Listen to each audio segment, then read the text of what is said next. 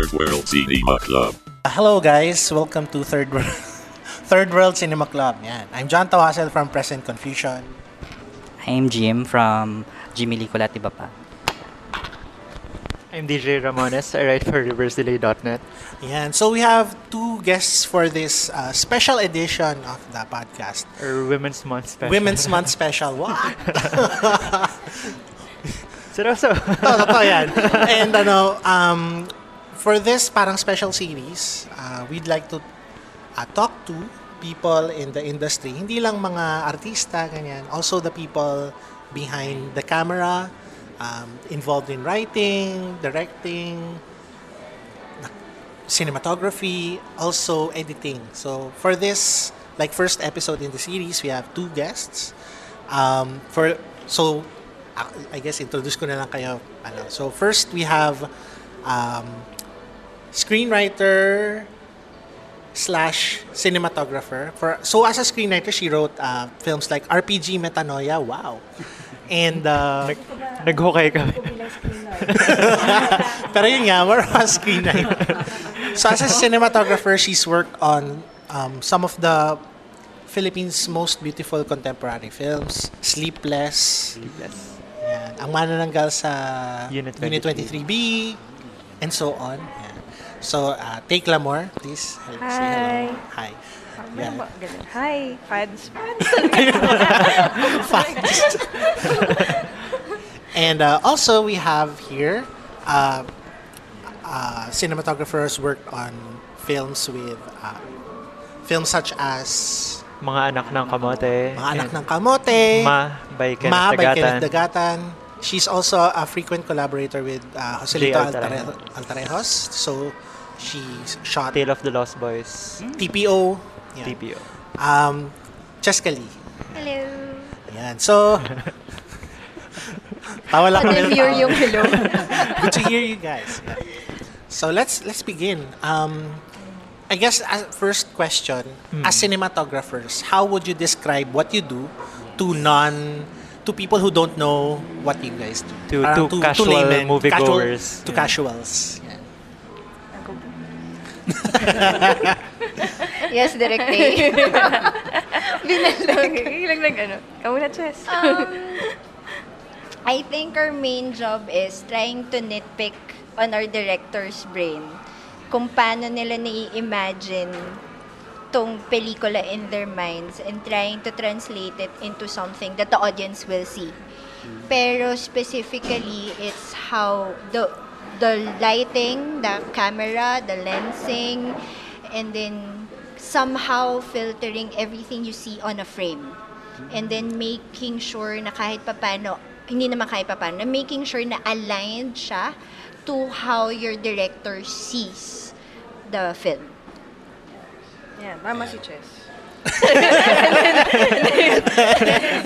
Pasado ang recitation. That's basically, it's storytelling through visuals.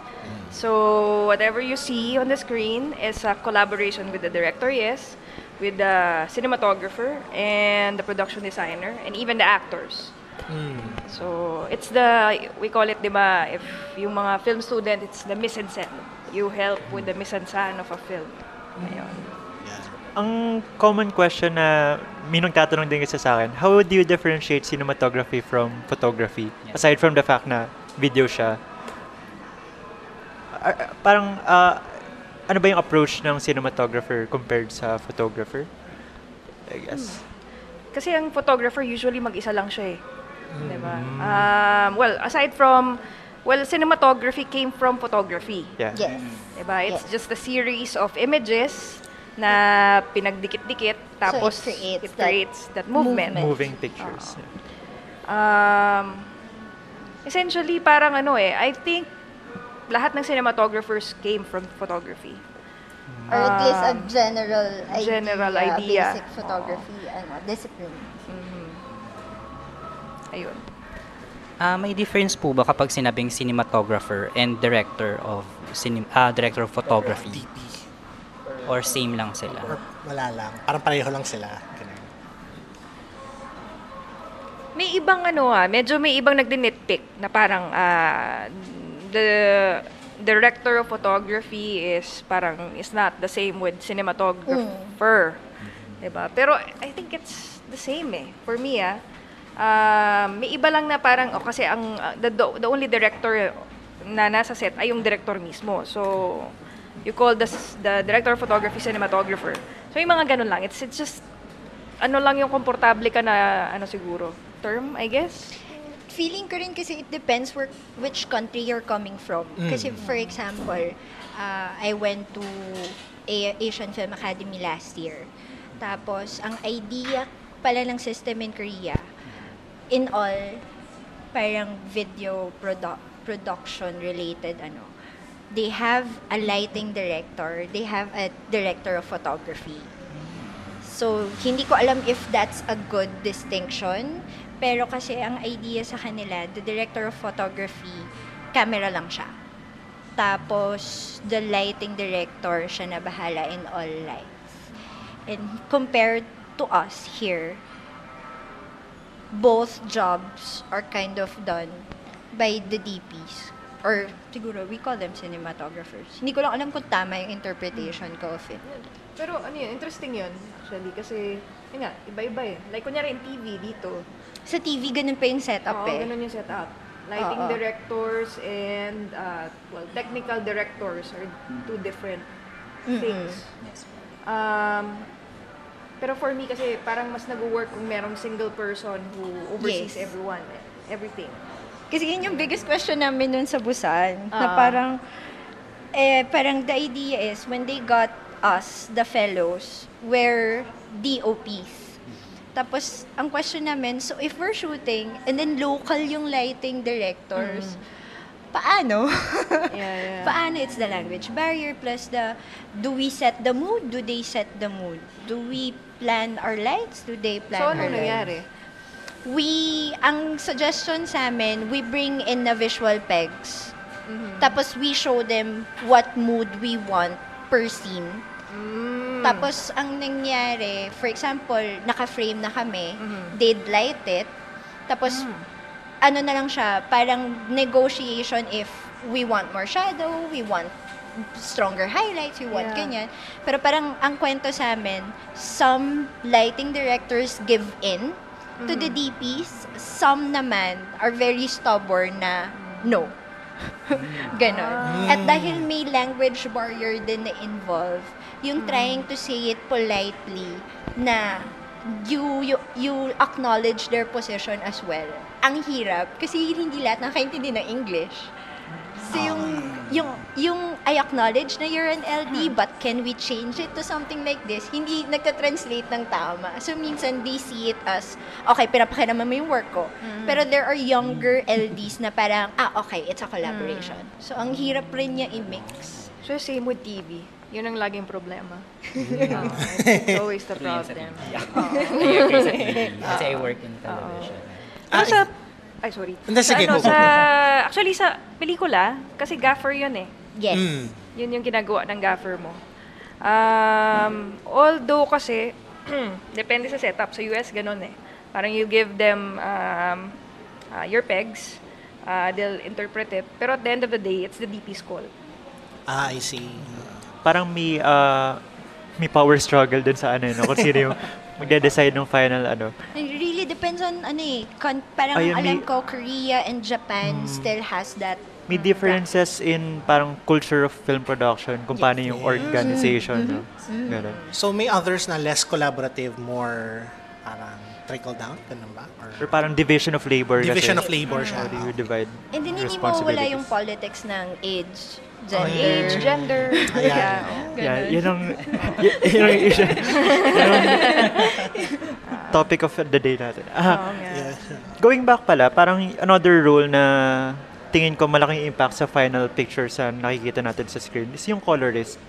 Saan pumapasok yung colorist dun sa Kasi you're from Idea First company, di ba? Not really. Not I'm really, parang freelance. affiliated yan. I do a lot of Associated. projects with them. Well, actually, Kaya si Cheska frequent din. collaborator. Si kasi, naalala ko si Marilyn Magsaysay. Parang siya yung madalas kong nakikita na nakikredit siya as colorist lang talaga. Pero hindi ko pa siya nakita as cinematographer or Miss Marilyn is a colorist.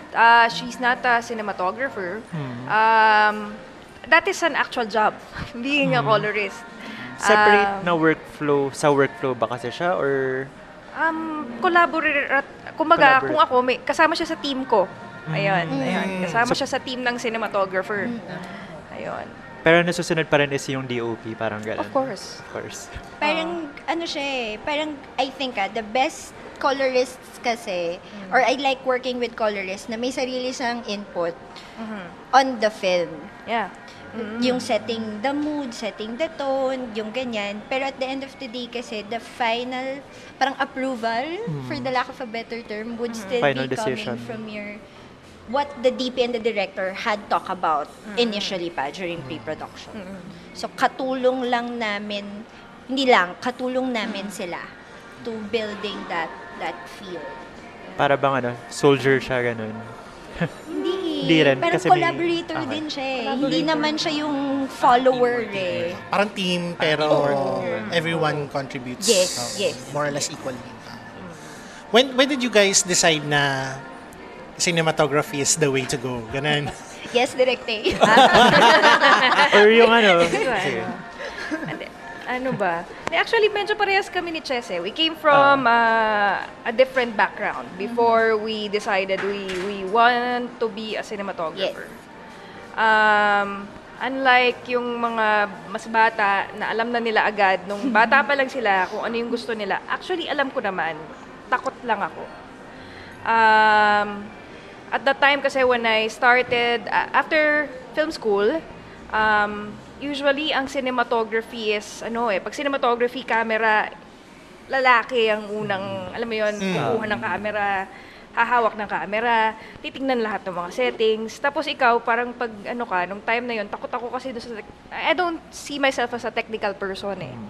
So, it's eventually na-overcome ko yun kasi I had many issues then na maybe I'm not good enough, maybe I'm not strong enough physically to carry a light. So, at the time nung after film school, nag-apprentice ako for 1 year kay Sir Nap. Hindi ako, ganun pa ako confident na pag nag-uusap na sila about sa lights, tas di ko maintindihan, feeling ko ang bobo ko, yung mga ganun stuff. Pero, so I tried different jobs, actually. Ayun nga, doon tayo sa screenwriter.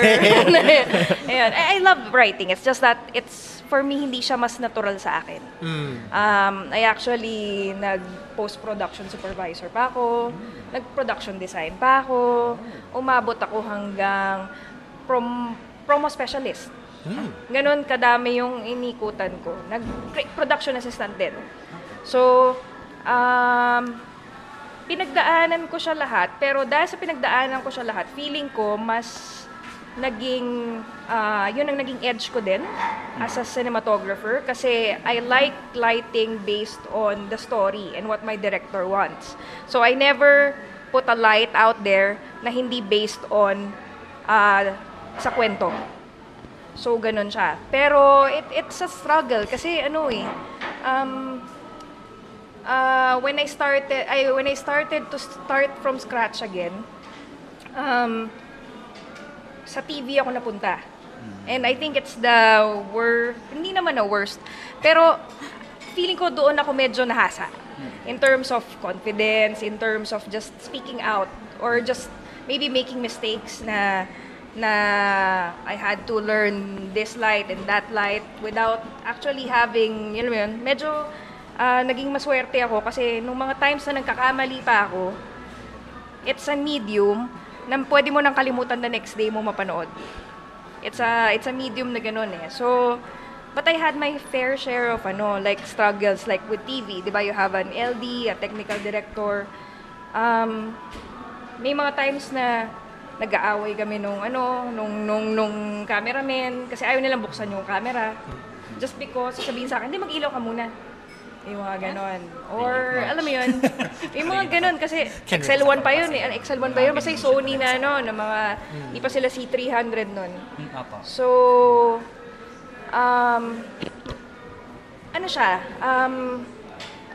right now kasi I'm in a I think parang cinematography, ano siya, meron kaming parang mahabang relationship na hanggang ngayon natututo pa rin ako. So, That's good to know. ayun, dami ko na kanwento. Ikaw naman, Jasper. Hindi ako nag-film school eh. So I graduated a journalist. Pero parang in my second year or third year in college, meron kaming film appreciation class. And then, coming from Saints ko, ang lapit namin sa CCP, every year we're required to watch Cinema Cinema Live. Live. So parang 50 pesos pa siya noon. So parang kaya mo panoorin all features kasi gano'n pa siya kamura, ganyan. And then yung one discussion namin in film appreciation was mise-en-scène. Tapos we were parang nagde-decipher kami ng isang scene from ang pagdadalaga ni Maximo Oliveros. Tapos all the hidden meanings, all the power struggle, it was between Maxi and the police eh. So parang siyang game. Parang siyang game na you're trying to figure out what's in their mind, what they're trying to say without dialogue. Pero parang ganon. And then on production classes, I always have an affinity with the camera. Sa production class namin nun, walang lighting eh. Kasi nga, TV-based yung broadcast journal na course. And then, so may affinity ako with camera. And then, parang kung hindi ako pwedeng mag-cameraman, floor director ako. Parang ganon. Pero after I graduated, I ventured pa to TV. Current affairs, news, documentaries. Tapos, nung na-feel ko lang talaga na grabe yung censorship, lalo na if you're in a media entity na really big, yung kanya-kanya nilang interest really parang block siya on what you just wanna say. So parang eventually after nun, sabi ko, okay, parang gusto ko i-pursue yung film. Pero dahil ang hirap makapasok for me during that time, knowing na wala kang kakilala, tapos hindi ka nag-film schools, you don't have any connections and whatever, screenin namin yung pelikula ni Jim Libiran sa school namin. We were the first one to screen Happy Land publicly. Tapos parang si Jim noon, coming from TV din, sabi niya, pagod ka na sa TV, balikan mo ako.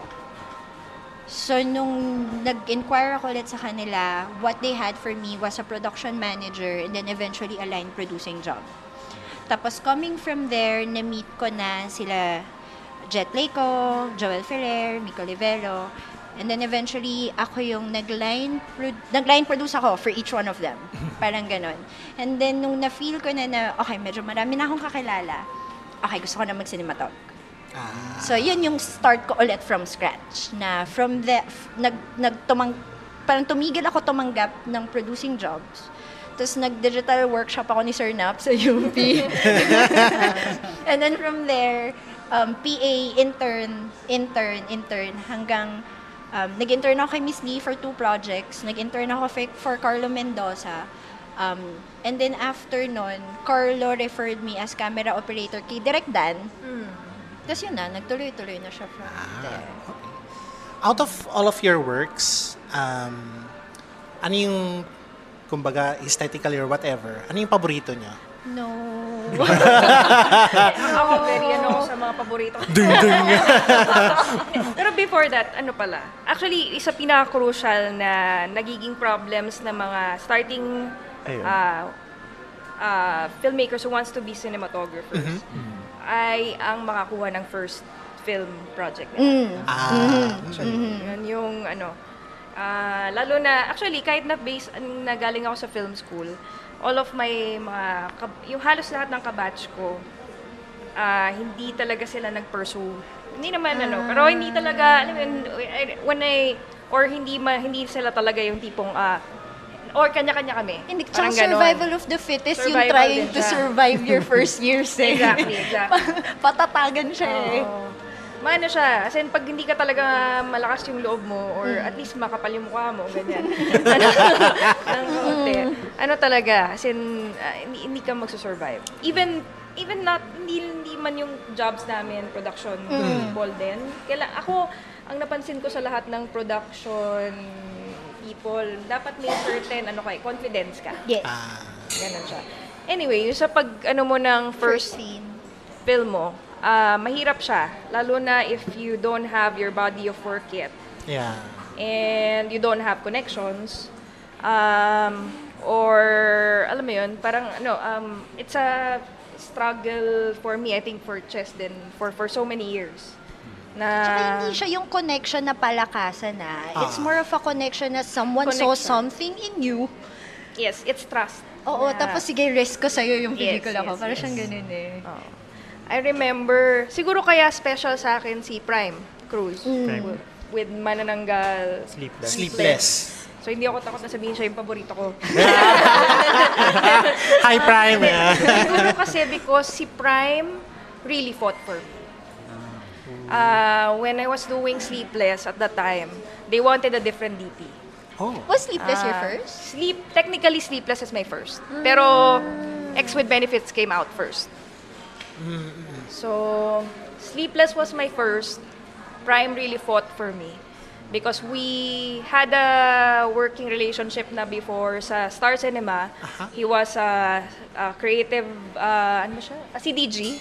As ako naman, creative assistant ako noon. Okay. So we really hit it off, like, alam mo yun, in terms of batuhan ng ideas, ano yung mga tipong umiinom kayo sa ngangarap pa lang kayo, yung mga tipong bata pa kayo, gano'n.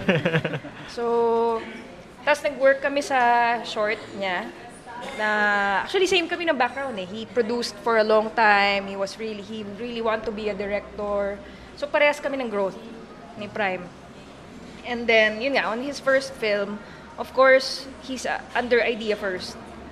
Tapos, well, usually kasi pag producer ka, sasabihin mo, pag first-time director, gusto mo, mas experience Yung mga kasama. na yung mga kasama mo. Ganyan, 'di ba? So hindi ko naman blame yung producers niya. Well, actually, I'm thankful for them kasi after Prime really fought for me, they allowed him to do it. And then ayun. As in, ang dami nun. Ang daming mga... Kasi before Prime, I really... Para ako nagbebenta ng sarili ko eh. You make your own DVD pa nun eh. Di ba? Reels. Oh, reels. Di ba? Gagawa ka ng reel, mi-meet mo yung director. May time may isang director, wag na natin siyang pangalanan. Si Tut! Ano hindi yung tipong meeting na kami, akala ko okay na kami, nag-test na ako eh. Nag-test na ako ng ano gagamitin namin, excited na ako. Tapos, nung tinanong ko lang siya, sa kanya sinabi na, we think you're not fit for the project, ganyan. Or so it's a lot of that. Actually, hindi lang once nangyari yun.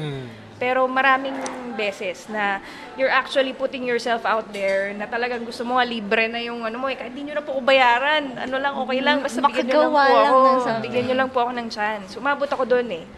Pero na-realize ko na after a few years, until now, parang may mga projects na parang they will tell you, they don't think your style is fitted for the film. I still don't get action films. I want to get an action film. Pero people still thinks because I'm a female, I cannot do an action film. I cannot hold the camera or whatever. May ganun pa rin eh. Pero at the end of the day kasi, thankful ako for the directors and people na I collaborate with na tinatrust ako. Yun ang number one sa akin before I enter into a film project. Na dapat merong respeto at saka That relationship trustworthy collaboration na the both of you, and they will respect your opinion, you will respect them, and you will work on this project na lahat kayo, isa lang yung goal, gumawa ng isang magandang pelikula. Oo nga. Extension of that din, I've been reading din about parang women cinematographers. And parang sa Hollywood, very, kumbaga, lopsided siya in terms of gender representation. Wala akong maisip na female cinematographer sa Hollywood eh. Si Rachel Morrison. Si Rachel Morrison. Black Panther. maliban. Actually, there's a lot. Parang is it better here in the Philippines, do you think? Or Naalala ko lang din kasi nung first time kong ma-meet ka, Miss Tay, na dami mo sinabi sa akin about yun niya, yung parang barriers sa cinematography specifically. Kasi marami naman tayong female directors, writers, ganyan. Pero when it comes to cinematography, siguro hindi kasi visible to for us na hindi naman exposed sa production side. So parang hindi obvious sa amin na pag cam up ka or cinematographer, tagabuhat ka din kasi pala. So may physical aspect ba? Or yung kanina na sinabi mo na parang ang cinematography kasi mas technical siya than writing. Parang anyone can talk about stories, pero not everyone can talk about apertures, etc. Ganyan. May parang gadget siya. So, it's for boys kasi dahil gadgets, ganyan. Yung term din dati, di ba, cameraman. So, medyo gendered din yung term eh. Yun. So, anong tanong? Sorry. So, ayun, Struggle. Wala din Sorry. tanong, pero yun nga, yung putting it out, parang Your ano ba yung thoughts on struggle? Gender perspective tayo kasi nga. we want to We want to hear pinipili. you guys. Ikaw, Chess. Ako feeling ko country-wise, kasi yun nga, with Direct J. Altarejos, I had the pleasure to shoot outside the Philippines when we did Tale of the Lost Boys. Parang majority of it was shot in Taiwan. And nagulat sila na one, babae yung DP, and two, bata. And then feeling ko kasi, it's not common for other Southeast Asian countries to have someone so young and also a female. Pero ako hindi ko alam pero feeling ko kasi sa Philippine setup, medyo swerte ako, at least my generation of younger DPs. Kasi we have Miss Lee, we have Direk Shane, and then Miss Marisa, si Tay, si Miss Anne. Parang at least at a certain level, we see that they can, so we can also. Parang may ganong feeling. Role And model. then, kaya nga I'm lucky na parang the first film set I was in was Miss Lee. Tapos after that, she remembered me. The next project she was doing, she asked if I could do stills and BTS. Tapos from then on, I expressed to her na, direct gusto ko po matuto may ilaw. And so, sa next project niya ulit, kinuha niya ako ulit. So parang unlucky ko na may existing women DPs sa atin that actually give chances to other younger female DPs. Parang gano'n. Yung may trailblazers na. Pero hindi nawawala yung struggle Parang yung lagi kong kwento is parang I tried to apprentice to a certain DP Toot! na hindi rin natin papangalanan. Pero deliberately, sinabi niya sa akin na he's not accepting female. Talaga? Oo. Chika mo sa akin mamaya ko. The Who! Tapos meron din akong projects na it was already offered to me. Nakausap ko na yung PM and then nag-set na kami ng date and then afterwards they told me, move natin yung shooting schedule kasi parang may hindi pwedeng someone. And then 2 weeks after, hindi ako binalikan. So, binalikan ko na, uy, kamusta? Tuloy pa ba yung shoot? Che, sorry, kasi the director wanted a male DP. Very specific na male DP. Sabi ko, what type of shoot ba yun? Is it really physical? Kasi, if you're telling me I have limitations, so I could work on it. It's a sitting down interview shoot. Malala. So, parang ako, okay, thank you. Baka type nung director yung The Who! Hindi ko alam. Pero parang, ang daming ganun. Ang daming little ganun. Plus, very cultural na. Yung mga green jokes na akala natin on set are harmful, yung mga hirit na we think wala lang. If you're hindi naman only, pero if you're the very minority kasi yung female on set, so mas nararamdaman mo yung gravity nun, especially when everyone's laughing about it and then you feel iffy, na you feel weird, pero you cannot say anything kasi 1, you're young, 2, bago ka, and then 3, pag nag-inarte ka, ang arte naman ng batang to, may ganun. So hindi mo mavo-voice out yun basta-basta. Actually, pinag-uusapan nga namin na yan, nung nasa Hong Kong, we should have gender sensitivity workshop with the boys din. Yeah. Actually, ayoko nga yung tinatawag silang boys kasi grips and gaffer ACs, it can be a work for Women also. women and men. So, ayun, sana, kasi usually yung mga boys, yung mga crew, sila mahilig silang, like, kunyari, may PA na bago, merong, may True mga yan. talent sa set, Yes. yung True po yan.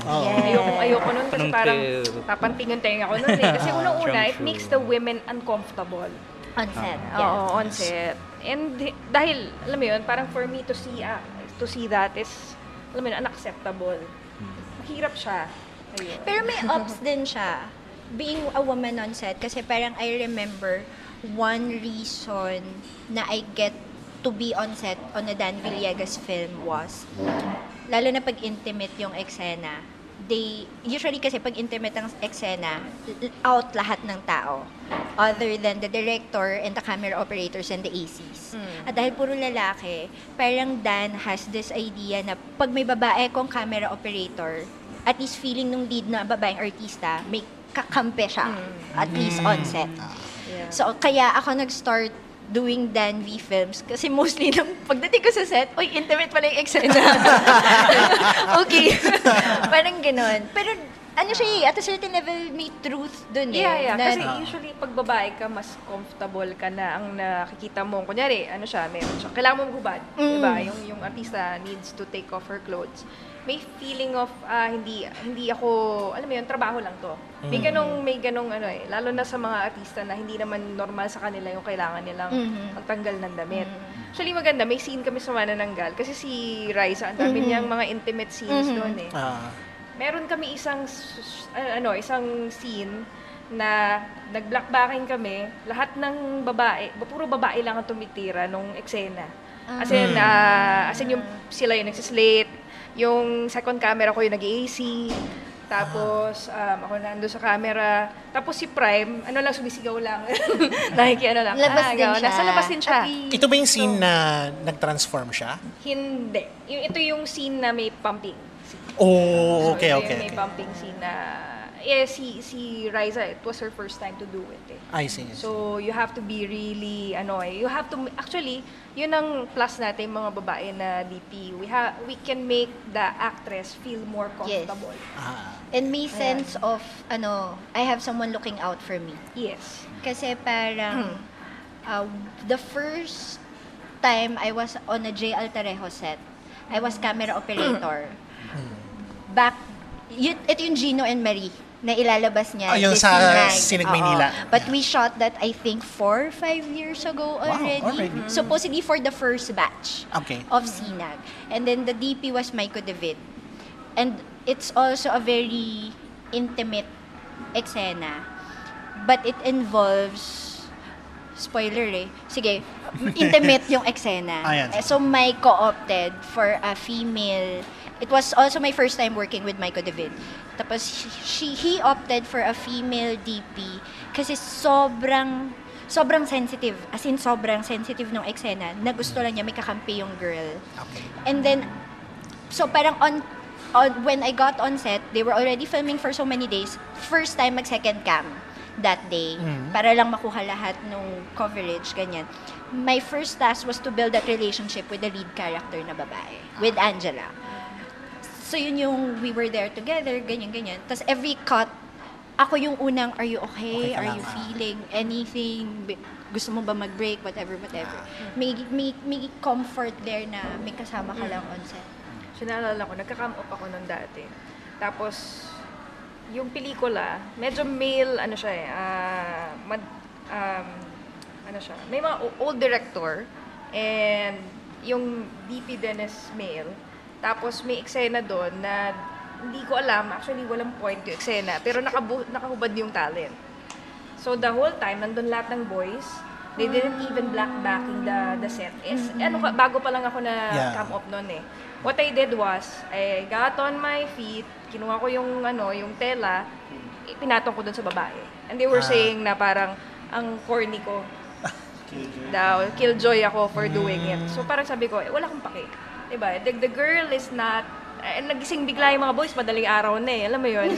Parang, diba? Ang uncomfortable bilang babae to see dati.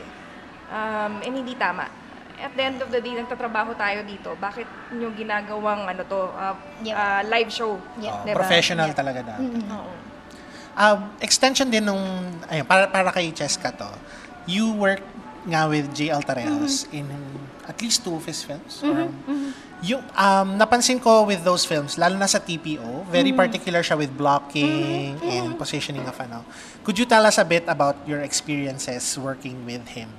Direk J is the first one to ever trust me to make a feature. So my first feature was with him. Yun nga, the first time I worked with him, camera operator ako for that day. And then the next time, parang they're having an additional shooting day still for Gino and Marie. And then Maiko wasn't available. So parang sabi ni Maiko, Chess, ikaw na muna. And then parang, I don't know, Jay was so happy that day na parang sabi niya, dino-joke niya yung buong set na out na si Maiko, si Chess ka nagagawa ng next feature ko. Bigyan na ng joke on set.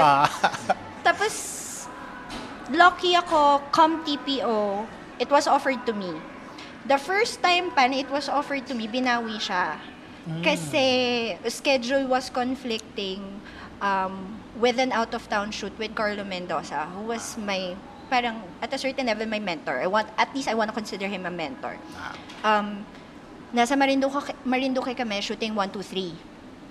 So parang, dahil conflicting siya with TPO, binawi muna siya sa akin. So someone else shot it. Until the whole issue of violence on set, whatever that was attached to Direct J. And then after that, dilapit niya sa akin ulit yung pelikula. But this time, dahil they already shot, konti na lang yung tirang budget sa amin. So we really have to make it work. Tapos ang first, dahil nga meron akong hidden game in my mind of mise-en-scène, nag-meet kami sa Cubao X talking about the story, and then coming from scenes ko, I have this strong sense na I like to tell women's stories and children's story. So kaya ko siya tinanggap in the first place kasi I really like the idea of a woman fighting back the whole system. Sa yung original script niya kasi it's the whole justice system, the patriarchal system, tapos alone girl ka fighting everything. So parang ang ganda niya for me. So thinking that, we were thinking of how to cover it dahil nga one cam na lang kami, dahil wala ng budget, kailangan on this number of shooting days, tapos na dapat siya. So ginawa namin yung lock cam. Tapos ang sabi namin, na-design ni Direct J in his mind. Sabi ko, sige Direct, if we're doing lock cams, let's make it more interesting. Let's play with blocking. So pag pinanood mo yung pelikula, the guy is always on the right frame. Kasi he's always right, says the system. And then the girl is always on the left. And then they have a kid. The kid is always in the middle. Kasi struggle din yung kid na in between the parents fighting. Tapos the only time the girl will go to the right side of the frame is pag sinasaktan siya, binubugbog siya, or kinakain siya ng sistema. And it's also, may scene doon na parang may pagka-voyeuristic din. Yung parang nung binubugbog siya, it's seen from the neighbors, from the neighbors, like, kasi parang sa amin ng Direct J, everybody knows what domestic violence looks like. Diba? So, hindi naman natin na kailangan ipakita yon. And then, the loudest types of pains are those who you don't see but you hear. Yes. Kasi ganun din naman tayo, diba? Pag may naririnig tayo sa kapitbahay, may naririnig tayong storya, you don't actually see it, but you feel the pain kasi you hear it. So, parang matalino si Direct J. As in, matalino si Direct J. And I was lucky na kinagat niya that concept with that.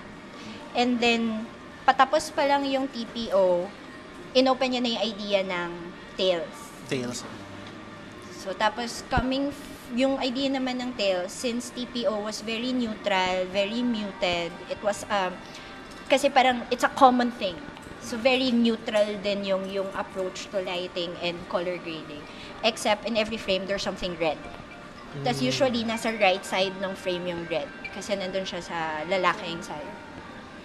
Tapos, coming to Tales naman, we're trying to get the vibe of a different city. And then, I've never been to Taipei, but I imagine it as colorful, as vibrant, as a loud something. So, yun naman yung naging, kaya ang layo ng look from the first one. Kasi, it's trying to, translating the feel of the city, what I felt within the city, tas giving it the same feeling dun sa pelikula.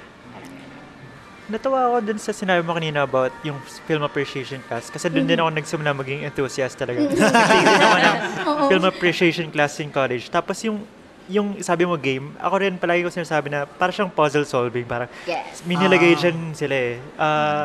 And yung sinabi mo na yung sa location sa frame, kanina ko lang kasi napanood yung Tapos napansin ko rin na meron kang ginagawa din na nasa kanan palagi yung character, looking to the right. Yung parang naka-cut off siyang ganun. Mise-en-scène. First time namin siya nakita on a foreign series. And then eventually, while doing Wi-Fi. We were doing Wi-Fi. Tapos may ganung treatment si Direk Tay. And then, what I like about Kenneth Dagatan is, when I came into the project, he had everything figured out. He had a mood board for me na the interiors, I want it to look like this, the exteriors like this, ganito, ganito, ganito. So my contribution would mostly be lensing and then lighting based on what he had in mind. Parang execution. The framing came from him. Oh, okay. Kasi meron part siya nung mood board na ginawa niya. And then it was, when I asked kasi Direk Tay, I came in gitna na ng Wi-Fi eh. Tapos I asked her, bakit po off yung framing? The looking room is near the edge of the frame. Direk Tay and Kenneth had the same, kind of the same idea na it's your characters being locked, being cornered, na no space to breathe. Parang ganun yung idea. Push to the edge. Ganun. Yes. Some cinematographers have gone on to direct a film of their own. Kaya kunyari si Chris Doyle, he did Away with Words. Yan. So, if given the chance... Si IC Danan. Yan. Sakaling di makarating. And yung parating ngayon, yung Stranded. Yeah. True. So, if given a chance, yan. Showbiz. Showbiz. What kind of film would you want to direct instead of, shoot?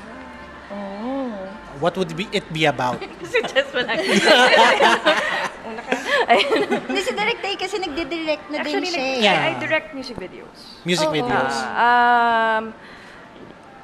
Ano ba? It started out kasi dahil walang nagtitiwala sa... Gusto kong gumawa na ng music video. Gusto ko mag-shoot ng music video. Gusto mo ng action music video? Actually, why not?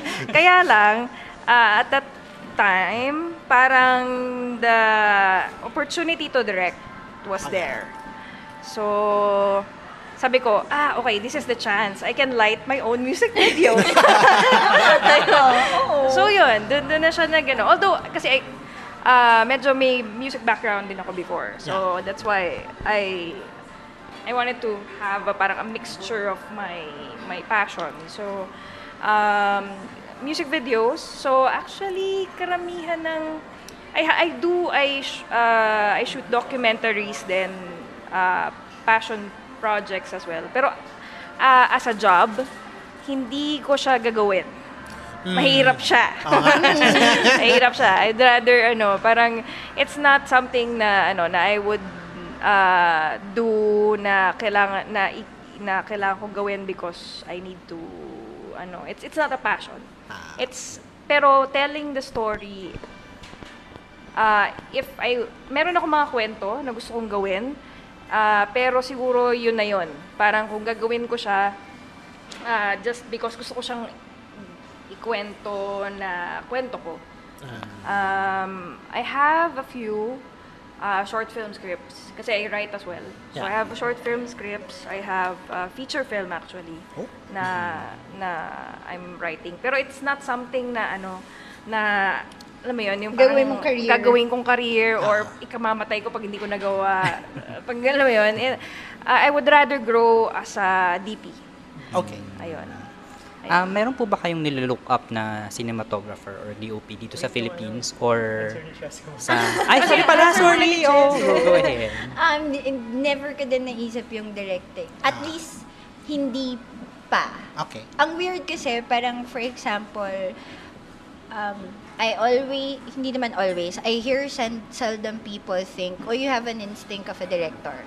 Pero feeling ko kasi somehow, it's part of being a DP, a certain level, na pinakatinamaan lang ako nung we were doing Purgatorio. Oh, okay. Tapos, nung nag-pack up kami, Bernardo approached me, tapos holding my hand. Wow. You will become a director someday.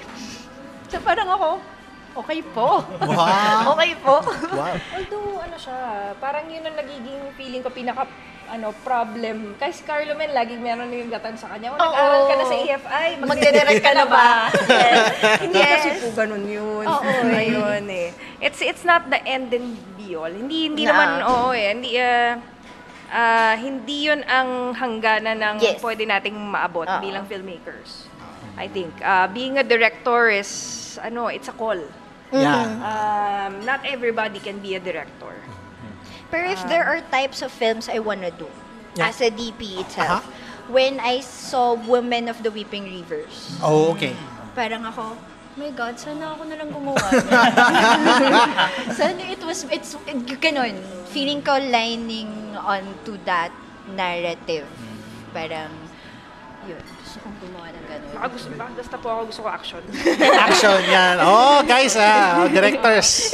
Sa makikinig po dyan, ako po yun.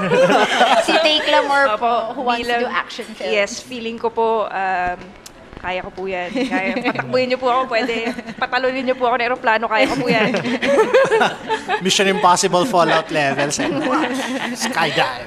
Speaking of your style, ako kasi as someone who writes about film, ayoko sabihin na review na parang niyayakap ko kasi yung mga pelikula.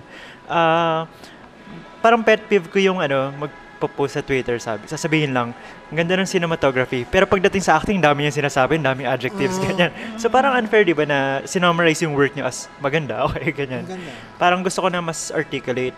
So when it comes to your specific work, di ko alam kung unfair. Ano bang isipin niya na, for you, Miss Tay, parang sasabi ko palagi na, pag Tay Clamor cinematography, it's always neat for me. Maganda palagi yung framing and neat. Parang yun yung trademark for me. Parang, Hindi ako neat bilang tao. it's the work that counts, ganun. Tapos, ikaw naman, Cheska, although dalawa pa lang yung nakita ko talaga,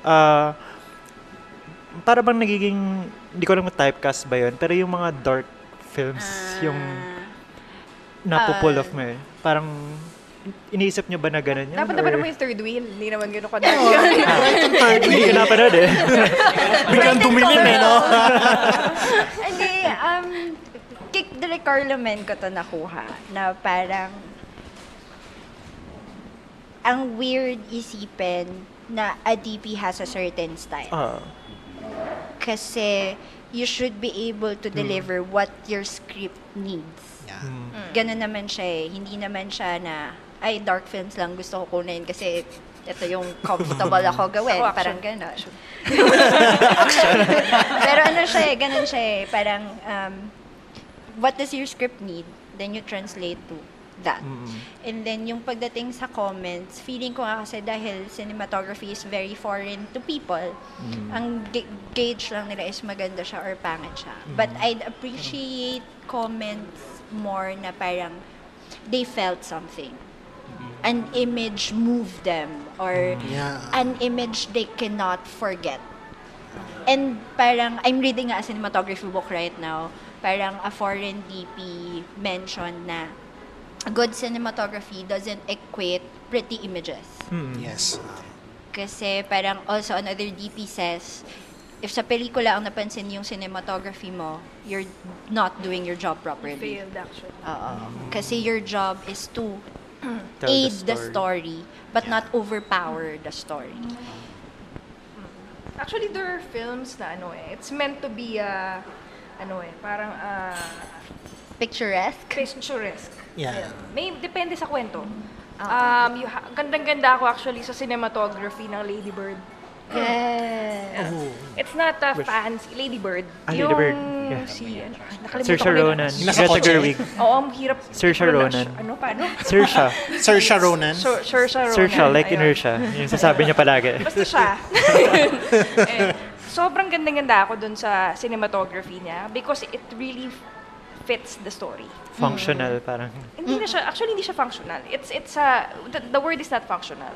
It gels with the story. Kasi the film is, ang mas kailangan mo makita doon yung acting, yung changes of emotions ng characters. Pero sobrang ang ganda kasi dinownplay nung DP, actually, yung pero nakakatulong siya dun sa progression ng kwento. Without actually seeing na parang, wow, ang ganda. Wala siyang ganung moment eh. Pati nina mo yung pelikula. Pero, the cinematography, pag napanood mo siya, alam mo na this is a film na this is a date, parang ibang generation to. Period type. Alam mong period to. Alam mong sinet niya yung mood, sinet niya yung color palettes, sinet niya lahat ng kailangan mo para maintindihan mo yung kwento. For me, that's a better cinematography work.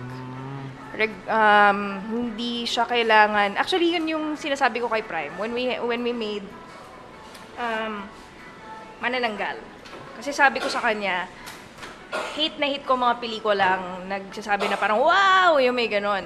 Sabi ko, pero si Prime kasi, when we made Manananggal, we literally made it na parang kailangan umangat yung visuals. It's in the intention of the director. Yes. Kung gusto niyang parang spectacular or not. Oo. Na kailangan mo makita na sobrang parang may feeling ka na parang, uy, ang ganda. Yan. Kasi we had a lot of moments ng isolation, moments ng katahimikan. Pag sobrang blanco yung kailangan madami ka nakikita for Prime. So parang dapat ma-feel mo in one frame pa lang kung ano yung na-feel ng character. You can do it by giving them a visual na ma-feel nila yon. So that's the reason why ginawa naming parang aquarium yung bahay ng Manananggal. 'Di ba? So parang kasi gusto mong ma-feel na parang ang dami-daming mga bagay, ang daming mga sa kanya. Even we ginawa namin siya ng kasama yung production designer namin. Na kailangan ang dami mong texture na nakikita. Pero beyond yung mga ang dami-dami mong nakikita, umaangat pa rin yung character. Kahit na pinipilit niya na hindi magtatago ako sa mundo. Pero hindi pa rin pwede. Kasi isa siyang vampira to. Manananggal, ayun. So, ako depende sa kwento eh. Yes. Depende sa kwento. Yes. Blade Runner should be shot like that, I think. If you shoot, if kinunan ni Dickens ng ibang, alam mo yun, ng simple lang ang Blade Runner, I don't think it will work. Diba? So, depende sa kwento. Kunyari, yung Wi-Fi, tapos parang Blade Runner yung cinematography. Pero ewan ko, hindi ko alam kung parang cognitive, parang kino-confirm ko lang ba na minsan kasi may mga pelikula na parang pag nag-roll yung credit, sabi ko na nga ba siya yung DP nito? Pero nagigets kita. Nagigets kita doon sa Kasi feeling ko naman, May signature, parang may fingerprint Kahit pa rin. kasi yun naman yung dahilan bakit kasi hinahire. Yeah. Kasi, diba? kasi meron kang ikaw eh. 'Di ba? Like, kunyari, si Van Gogh, diba? You have yung mga painters of 19th century. Pag nakita mo yung artwork nila, alam mo sila yun. Parang diba? part of your art pa rin is reflected in the film. Somehow. Ikaw yun eh. Baka that balance. Yung having your mark there, but at the same time, adjusting to what your story needs. Yeah. Parang ganon. ano siya eh. Kahit naman, kunyari, si Neil Daza. Neil Daza, pag nakita mo yung works ni Sir Neil, alam mo siya yun eh. Yeah. Diba? Hindi, But they all look different Yeah. at the Oo. same time. Yes. it fits the Diba? story pa din. Oo. Pero alam mo si First Neil Daza him. yung kumuha. Oo. Oo. Pero meron kasing parang technical quality siguro. Parang may mga cinematographer makikita ka, pag halimbawa night shots, tapos hindi ko alam kung sa equipment ba siya o sa technique na rin. Parang merong mga cinematographer na kahit night scenes, malinis pa rin. Pero meron iba na noisy, ganyan. Or, Depende siguro sa sa taste mo. Bilang DP. Parang how you see the world. Kasi naman yan eh. You can give me you can give me and Chess the same script. Pero iba yeah. namin Iba yung i-interpret. Yes. Oo. Tsaka, I wanna admit, papasok dyan yung budget. Really, it will. Lighting night sequences for, let's say, Pambansang Third Wheel. And then lighting night sequences for, let's say, Ma. is a very different set of technical requirements. Because this one has more money and this one doesn't have that much money. So part of it is trying to figure out then, okay, paano ko i-deliver yung gusto naming look ng director ko, pero eto lang yung meron ako. So ano rin siya, may ganun ding budgeting skill set in mind. Maraming skills dapat ang DP. Siya. Meron ding sa tao, kailangan marunong kang makipag-usap sa tao. Kailangan marunong kang sa budget. Kailangan mo yung creative part din, technical know-how. Ang dami mong kailangan skills as a person. Leader ka din, 'di ba? So ang dami. It's a full profession talaga. Yes. So it's a Well-rounded, continuous learning job. process din for us. Yes. Kasi Jane of all trades kasi they're women. actually, ako I agree na sometimes I think it's minsan pag babae ka medyo mas may double effort. Yes. May konting mas may conditioning na na you can do this or you can do the job kasi sometimes may mga taong mas used to working with a man. Yeah. Ayun. Do you think po ba as a woman or as a woman, mas keen kayo sa details when it comes to technicalities ng pagiging cinematographer or DOP? Feeling ko personality na siya.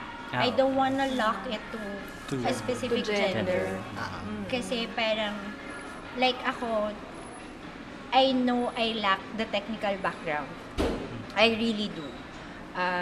Feeling ko dahil one, hindi ako nag-film school. Two, hindi ako nagkaroon ng opportunity to apprentice under someone na parang 1 year, 2 years kung nakasama just to witness different lighting setups. So, my lighting technique, if ganun ko siya tatawagin, is very instinctive, is very emotional. Na I'm sure some men would be like that as well. And then, ako, as a person, OC ako. So, kaya OC ako in my frames. Parang ganon. Pero feeling ko it's a personality type skill, maybe. Hindi siya restricted to a gender. Okay. Any more questions? Do you have a cinematographer ba na, or DOP na nilulook up to, whether dito sa Philippines Or or abroad? Hollywood or abroad? Actually, sobra akong bilib sa mga sa mga female DPs sa US, like the Rachel Morrison, Reed Rachel Morano. Morrison. Sobra akong nagugulat na they can bear, they can parang kaya nilang i-balance yung pagiging mother Yes. and having a career na bilang cinematographer. And they're very good at it. Alam mo yun. Well, siguro dahil sa working hours din nila. Mas kulang na yun. Yeah. Ayun. Kasi I'm now a part of the the International Collective of Female Cinematographers, and it's a really nice, kasi kinuwento ko nga kay Chestin, parang it's a really nice collective of female cinematographers around the world. Wow. We have a parang support community wherein we can post like kasama doon si Rachel Morrison doon sa group na yon. They post din mga kunyari may mga questions about the technicals, even mga like yung mga usapan tungkol sa how do you get hired if you're parang mga ganon. Situations din. So ang daming mga pinag-uusapan and may mga events din they come up pero sa US nga lang. So it's really nice to be a part of a community that champions women. Actually for me kasi it's I've been a feminist ever since college. May thinking lang na pag feminista ka, it's women parang fighting for their rights and pero it's really we want equality. We want for people to not see gender. Yes. We want people to see that they should hire you because they want your style, Or your because they skills. want your skills, not because of your female gaze. not because of dahil gusto nila ng malambot or yung magaling sa beauty dahil babae. We want them to see us beyond their gender. And feeling ko yun din yung yung struggles ngayon ng mga babae. Kasi sometimes, of course, yung thinking na parang pag babae, mas mahina physically. So may ganong thinking. Pero I was in Hong Kong yesterday. Ayun. I had classmates na as in Grip and the other one is an assistant of a gaffer. Grip siya. Best girl, tawag ko sa kanya. Tapos yung isa is I think camera assistant. And they are strong. Actually, yung isa really helped dun sa lahat ng setup and she was the one really talagang manning the team on how to set it up. And she was like holding all this physically strong. And sobrang galing niya. And sabi ko nga sana magkaroon tayo ng mga AC, I mean yung below us na women who are part of the team. Yes. Kasi it's something that you can do, something that women should think na parang it's possible to be a grip. It's possible to be a gaffer. It's possible to be a DIT. It's possible to be an assistant camera person. 'Di ba? Kasi it's a job for everyone. It's not specifically for men. If there's one thing I like shooting in Taiwan, kasi I came back this year to shoot something early this year. I have a go-to team. So yung team ko when we were shooting Tale of Lost Boys, I got the same team. On my camera department, I have a female camera assist who's also an AC, who's also a DIT. Tapos babae siya. And pag sinabi kong we move the camera, she carries my camera. Ganon. And then sa lighting department namin, we have 2 girls na grip. And then kaya ako natuwa shooting in Taiwan, we're used to female DPs, but we're not used to female in other departments of cinematography. Na parang I have one director now tapos ang request niya sa akin, Chess, possible kaya mag-all-women team tayo for this film na he wants to do? Wow. Then offhand in my mind, sabi ko, Direk, I'm not sure if I can find a woman AC, a woman gaffer, and a woman key grip. This is a female director? No, a gay director. A gay director. A gay director. Pero, ayun, hindi ko alam kasi kung may mahanap ako eh. Wala. Wala eh. May babaeng DIT. DIT, yung sa CMB. Oo. Pero walang AC, walang Gaffer, walang key grip. gaffer. Parang gano'n. Kasi yung gaffer kasi sa US, grabe. Kasi pwede na sila mag-DP. Yes. Oh. Yun kasi, iba kasi tayo, ibang landscape kasi tayo eh. Parang ang landscape natin is when ang mga grips, gaffers, galing yan usually galing yan sa mga crew sa rental house, houses. ganyan, sila yung mga tinrain lang to na magbuhat, na mag-set up. Pero hindi talaga sila galing sa film school. Usually kasi pag sa US, mga film school lahat yan eh. Film school graduate yan. Tapos yung mga gaffers, marunong yan sa tone, sa mood, sa lahat ng technicals. So ako sana, siguro kaya yun yung pinag-uusapan namin sa lupon ng sinematograpong Pilipino na we should move for better education for our teams. Kasi even though we're learning as DPs na we're going out of the country, we're learning this and that, pero hindi pa sumasabay yung mga team natin, then dapat sabay-sabay tayo. Hindi pwedeng may iwan. Siguro with yung mga projects ng LPS for more educational experiences or mga trainings, we can come up with, kinausap ko kasi Tim Jimenez who owns Network Rentals. Kasi they also train people grips. Sabi ko, you should train female grips as well. Kasi it's something na women can do. He's willing. Pero maganda yung initiative ng LPS kasi I think yung pinakamalapit na event is a training for assistant camera people. So they're ano ba? There's a foreigner. We're doing, there's a female, actually female yung magtuturo na AC. This 27 to 29. It's a collaboration between CMB, CMB, ARI, and si Sir Larry actually spearheaded it.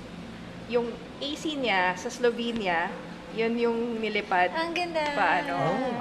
Papunta dito sa Philippines together with the DIT from ARI. Ayun, so yun sila yung magtuturo. Ayun. So ano siya, the initiative is really not cinematography in general.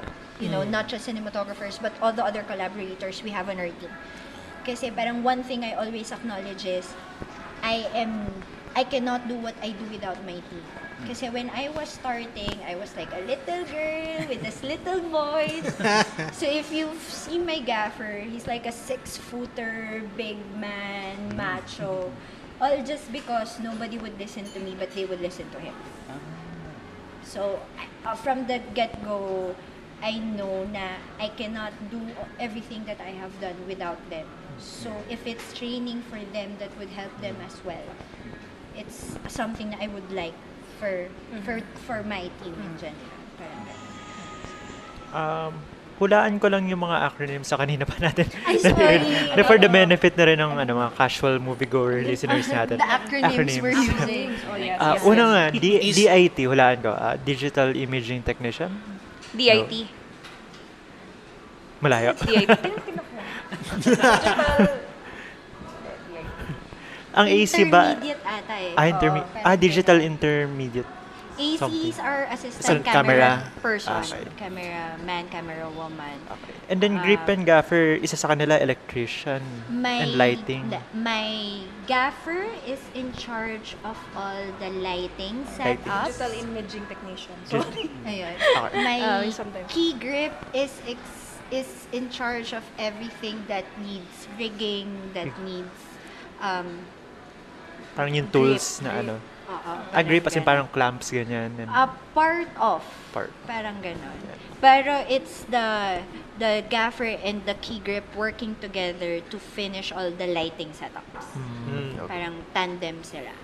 And then for the camera department, we have the assistant camera people. Okay. Camera person. Invisible kasi talaga to to casual. Pero one thing na I audiences. acknowledge about Filipino DPs, they always acknowledge their team. Parang if in awards nights or in what, if after, award giving season na naman if they weren't able to thank them on the stage, they will thank them on a Facebook post.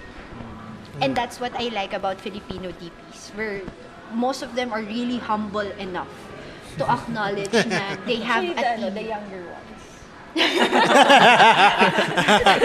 Hindi, kasi si Sir Neil pala hindi na young. Pero mukha he acts like a young DP. Si Sir Larry din ganun siguro eh. The depende appreciation. sa tao. The appreciation Depende sa tao. for their team is really Karamihan. something. Karamihan naman. Alright. Any last questions before we move on to Meron ba kayong film na napanood before you start na masasabi mo na I want to be a cinematographer because I saw this film? Batang X. Batang X? Ako feeling ko yun yung the discussion with pagdadalaga ni Maxim. Okay. Yeah, I think, shout out to my film appreciation professor, Mr. Jonathan Rondina. Thank you po doon. Ano yun sa... Sa Ainsco, Sa Ainsco. film appreciation class. Si Jonathan ang nagano? Jonathan Rondina. Okay, akala ko Tapos si hindi pa Jonathan siya may- filmmaker pero grabe siya mag-read ng... ng pelikula. Oo. Hindi rin siya critic, hindi siya reviewer. Oo. As in, goer lang talaga siya. Ano lang talaga siya. Tapos the professors who just keep on pushing us to, Nod kayo Sinimalaya, walang klase, Nod kayo Sinimalaya.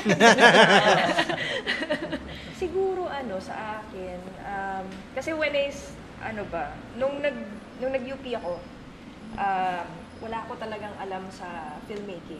Basta yun nga, actually seryoso yung Batang X. Mahilig ako manood lang ng, kaya ako gusto ko na action eh. Hindi, nang bata ako, kasi kung ano lang yung papanoorin. Dati kasi yung mga, yung edad, no? Pero yung tipo manonood kayo, hindi pa sa mall, doon sa mga regular cinemas na nakalagay sa isang mga building. Tapos sa labas merong mga may mga picture. Oo, yung mga, yung pininta na. Yung mga, hindi pininta, tsaka yung may mga stills. Yun. Makikita ko na yung papanoorin mo. Ganun siya. Ganun nung medyo, sorry. So, kasi kami ng tatay ko, mahilig kami manood ng pelikula. As in, yun yung bonding namin ng tatay ko. So, ever since, parang nung lumipat ako ng UP, hindi ko alam kung ano ba yung pinapasok ko. Tapos, kasi hindi naman ako nakapasa ng UPCAT eh. Pumasok ako doon, nagpursige lang ako doon sa dati kong school. Tapos, nag-transfer ako. Tapos, ang pinanood sa amin is Unchen Andalu. Okay. Wala. Salvador Dali. Oo. Buñuel. Hindi, no, it looks like Salvador Dali, but it's a different filmmaker. Luis Buñuel. Luis Buñuel. Yung film na yun, wala akong idea kung ano nangyayari. 'Di ba? Kasi sobrang kinakat na yung mata niya, yung mga ganon. Pero sobra akong na-fascinate with dun sa ano. And actually, it's a very feminist film. Pag inano mo siya. And dun ako pumasok din siguro. Naalala ko pa yung mga sinulat ko na kung ano-ano lang. Pero nakapasok ako sa UP because of that. And I think yun yung pinaka naalala ko and yun yung in general, as a filmmaker, parang doon nabuksan yung utak ko na there is actually more than Batang X. I mean, there is more than yung alam mo yung pelikula na alam ko. Kasi my family is ang background ng pamilya ko mas business side eh. So ako ever since I've been the odd person na alam mo yun, who's into art, who's into drawing. So after na magpunta ako sa UP, mas naramdaman ko na I'm home. I really want this. And then when I got into cinematography, doon na ako talagang, kasi hindi ako mapakaling tao eh. Ganun ako eh. Parang lagi akong agitated kung pag hindi ko alam kung ano yung gusto ko. So, nung napag-decidean ko na I really want to make films and to be, ang light bulb moment ko is nung nagturo si Sir Nap ng cinematography class. Ang dami niya pinapanood nun, so hindi ko na maalala kung ano. Basta naalala ko lang yung when I got in sa UP, which is, yun nga, Unchen Andalu. You mentioned kanina yung Lady Bird, di ba po? So, because it's Women's Month, meron ba kayong film na na-amaze kayo directed by a women women directors? Mudbound. Actually, yung recent Mudbound. naman na maalala ko is Mudbound. Okay. The first thing in my head naman was a series, The Handmaiden. Handmaid's Tale. Handmaid's Tale. Oh, it's Reed Morano. Yes. Pero I think parang first ano lang siya. 2 episodes, first 3 episodes. At saka yun yung nag-set nung tone, nung mood, parang this eerie city, whatever. Rockstar nila. Kaya nga eh. Ayun. Could you tell us a few words about your experience writing RPG Metanoia? Ano ba? Hindi kasi si RPG Metanoia, actually yun yung pinaka na may affinity ako na project nung nag-Star Cinema ako. Kasi when I started with Star Cinema, yun yung project ko. Nung lumabas ako ng Star Cinema, yun yung last project ko din. Kasi gano'n kahaba yung proseso. It's an animation. Ang sabi na, it's the first 3D. Pero tin-3D lang namin sa last part. I mean, 3D in terms of 3-dimensional yung character designs. Pero I started with that project as a creative associate. I ended up co-writing it as well. And also, dahil sa sobrang mahal na mahal ko yung pelikula, ako nag-promo din ng pelikula. Kaya ako umabot dun sa promo specialist. Kasi I really want the film to succeed. Ganun ko siya kamahal. The film is parang ano siya, collaboration with another company. So when we got in dun sa pelikula, si Jade was the co-writer. Tapos I was the creative associate. We had parang a lot of brainstormings pa. Kasi yung director is si Luis, I forgot yung surname niya. He's very of course ang animators medyo medyo isolated sila. Yeah. So hindi sila used to working with like Star Cinema who's really upfront na you have to change this, you have to do this and that. So I'm like the bridge dun sa Star Cinema at saka dun sa Ambient Media na nag-uusap kami ng ito yung mga changes, we need to put like family stories, ganyan-ganyan. And dahil sa sobrang kung alam ko nga yung project, I help them with the writing as well. May question ako kay Seska. Kasi, aminado, 2 films pala napanood ko sa'yo. Yung Tale of the Lost Boys and Mga Anak ng Kamote. And na-amaze ako with Mga Anak ng Kamote. Kasi from the start, iba yung frame. Actually, iba yung aspect ratio ng first part Is it intention ba ni Carlo Cato or mayroon ka ring output doon? When they approached me, the first thing Carlo said was he wants moving aspect ratio. Okay. Tapos, it was my first time meeting Carlo as a person. It's my first time working with him. Tapos, I haven't seen pa Dapat Hapon. So, ang alam ko lang, naging director siya ni Direk Carlo Mendoza for his first feature. Tapos, naririnig ko lang yung stories of how they were on set. But, first time meeting him. So, when he told me he wanted moving aspect ratio, I asked him why. Na hindi ko alam kung disrespectful. Kasi parang ang akin, again, if it doesn't move the story, why do we have to do it? Tapos in-explain niya sa akin ngayon yung rationale ng pelikula. Na this is the opening of the mind of a character who's been locked with this memory of her. And it's while she's discovering herself and why is she that in that scenario, the rest of the world widens. So that was from him. Yung parang siya yung isa, medyo lahat ng film ko favorite ko kasi meron kaming specific conceits ng director ko. Yeah. Medyo one of sa ranking ng conceits, favorite ko si Kamote kasi ang dami niyang layers. So the moving aspect ratio was one. The second was lensing. Yes. So during the pag square siya, we were using 50mm 85 and then if needed 135.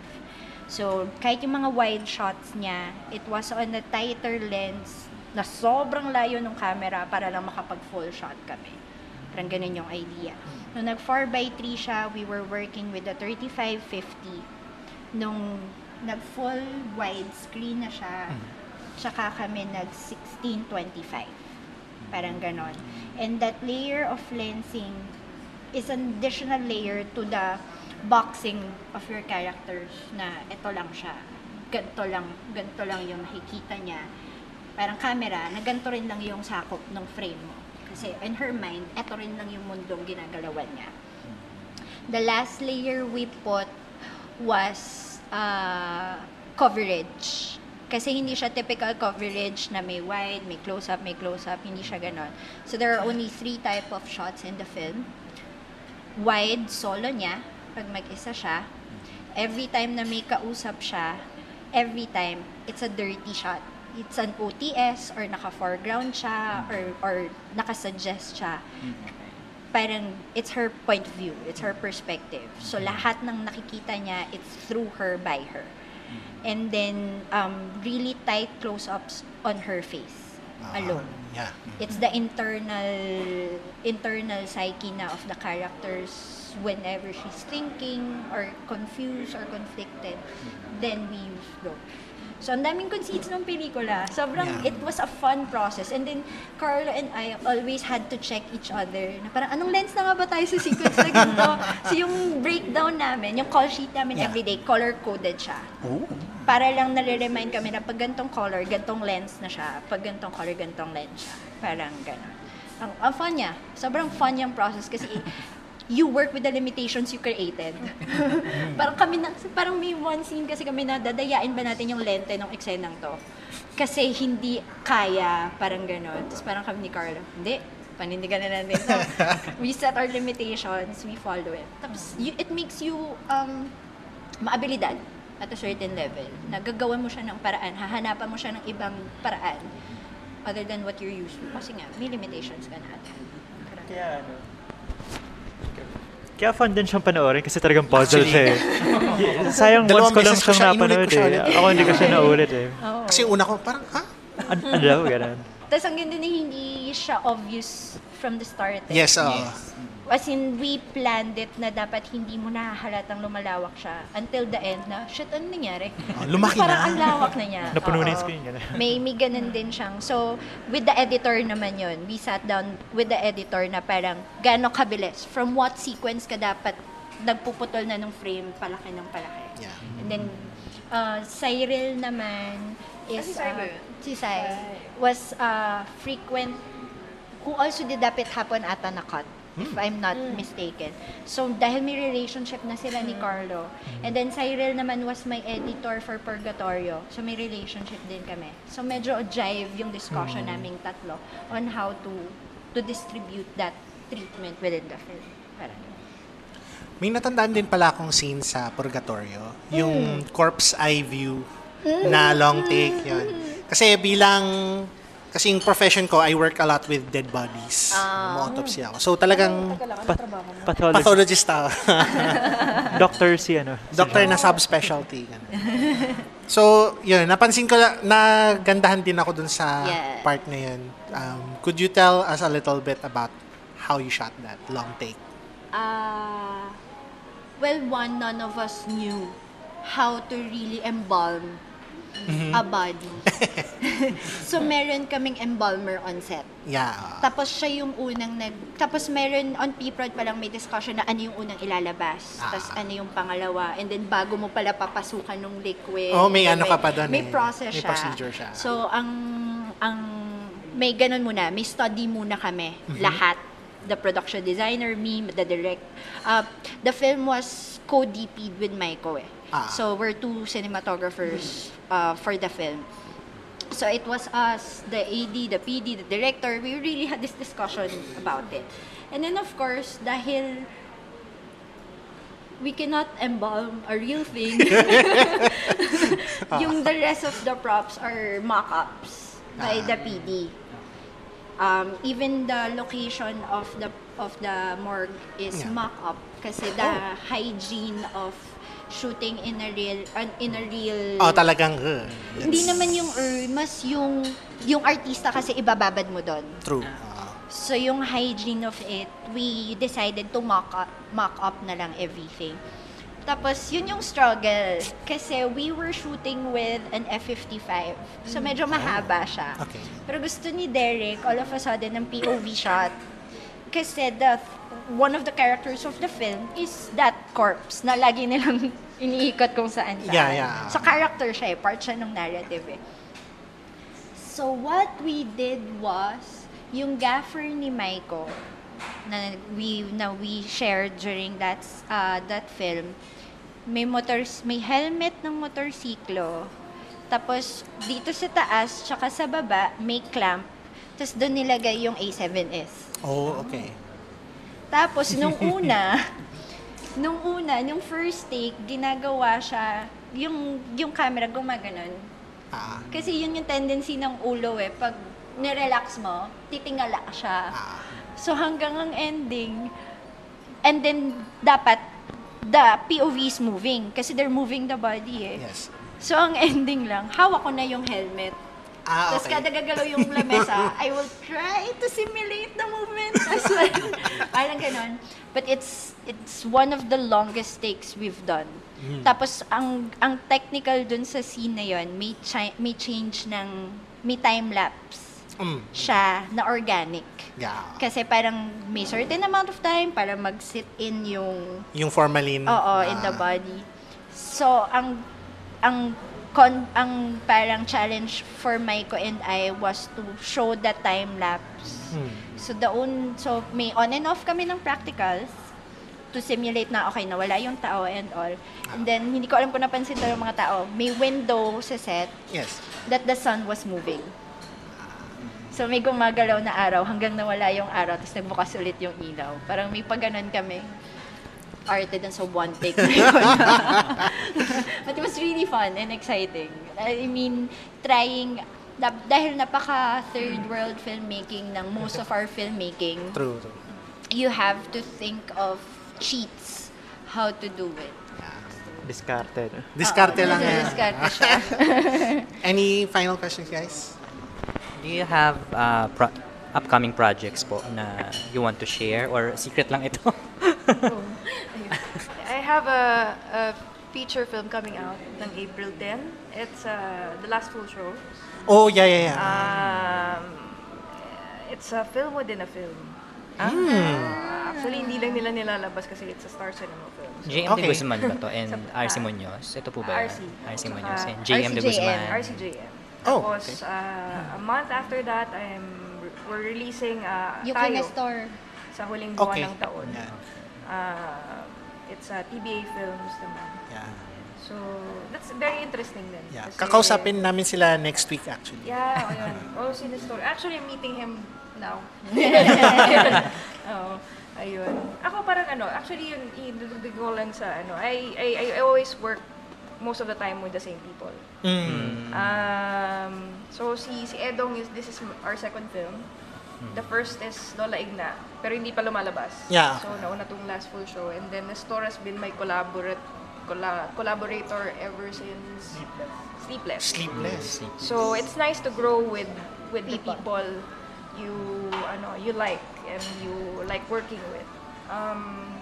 It's something that I think I'm blessed with because yun nga, we get to grow up. Even my gaffer has been with me for 8 years. So yeah, so ayun, it's nice to be, alam mo yun, growing together. Ayun.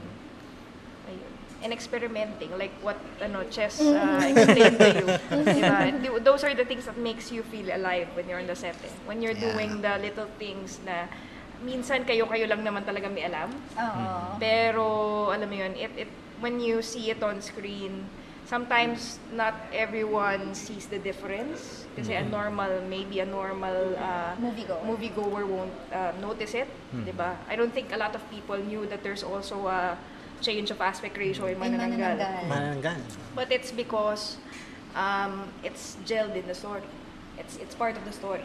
And yun nga, although there's a thin line as well kasi between yung making those experimentations and gelling it with the story, and also parang meron ding thin line between just making it for yourselves lang. Na parang gimmicky na siya. Gimmicky siya. Yeah. May ganun din eh. So parang in a way you have to be, ang pinaka lang dyan is kailangan lagi kang, yun nga, yung kinukwento rin ni Chess, kailangan kang laging dun sa kwento mo. Yung angkla mo dapat laging nandun. And at the same time, yung puso, pag nararamdaman nyo yung nandun siya, nararamdaman siya ng audience, nararamdaman mo siya, then it means masaya ako pag ganun. Kasi nag-achieve namin yung vision ng director. Yeah. Cheska, your future projects, if any. Wala pa. So hello po, wala po akong ginagawa. Sa mga nananawagan po kami. Yan, action film po para kay Take Lang. So right now, I'm venturing into ads for the first time in my life. Yeah, okay. And it's a different... Uy, marami pera dun. Pero yung mas siya, ibang skill set siya. Yeah. Iba. And I'm learning right now. Pero sabi ko nga, what I'm telling to my closest friends, 6 na buwan na po akong hindi gumagawa ng pelikula and I miss it. Making narratives. I really miss being, alam mo yun, yung nagkukwento ka. Hindi yung nagbebenta ka, pero yung nagkukwento ka. And nakakamiss lang yung process na yun. There are a couple of scripts na I have with me right now, pero kasi yun yung thing sa Philippine cinema, hanggat wala ka sa set, medyo wag mo siya asahan. Minsan nga kahit nasa set ka na, hindi pala ipapalabas. Or tatanggalin ka in the middle of it. So, ang hirap umasa. So, pag ads ang anchor mo ay pagbebenta, hindi pagkakwenta. Depende. Ganun. Depende sa directors. Like, I have directors whose the main goal is to make the artista pretty so the artista would sell a product and the product would sell. Parang ganon. Meron rin naman there are certain type of ads naman na nauso naman ngayon. May narrative, Stories. may Yeah. kurot sa puso, may heart, lalo na yung mga parang corporate social responsibilities of some Yeah. companies that they want to course through advertising agencies and production houses. So, kahit pa paano may mix ako right now. Medyo lucky ako doon. Pero wala eh. Yung puso mo nandun pa rin sa gusto mo Pelikula. magkwento. Oo. Nandun siya eh. Ayan. So, let's... Wait lang. Last question. May message ba kayo sa mga babaeng may dream to be a cinematographer? Miss Tay. Tagal lang. Matagal ako mag-isip eh. Mas madali ako mag-isip ng joke eh. Sige, simulan ko muna. Joke muna. Go. Kasi nung nagsa-start ako, sorry, kwento ulit, no? Nung nagsa-start ako, I'm lucky I have DOP friends. Pero, few of them would also say, kasi for example, I'll attend pre-prods on a skirt or wearing a dress. And then my voice is, really pambata, na maliit, na matinis. And then I really look girly eh. I really do. May certain part when I was transitioning from producer to DP, that someone actually told me, you should change how you dress.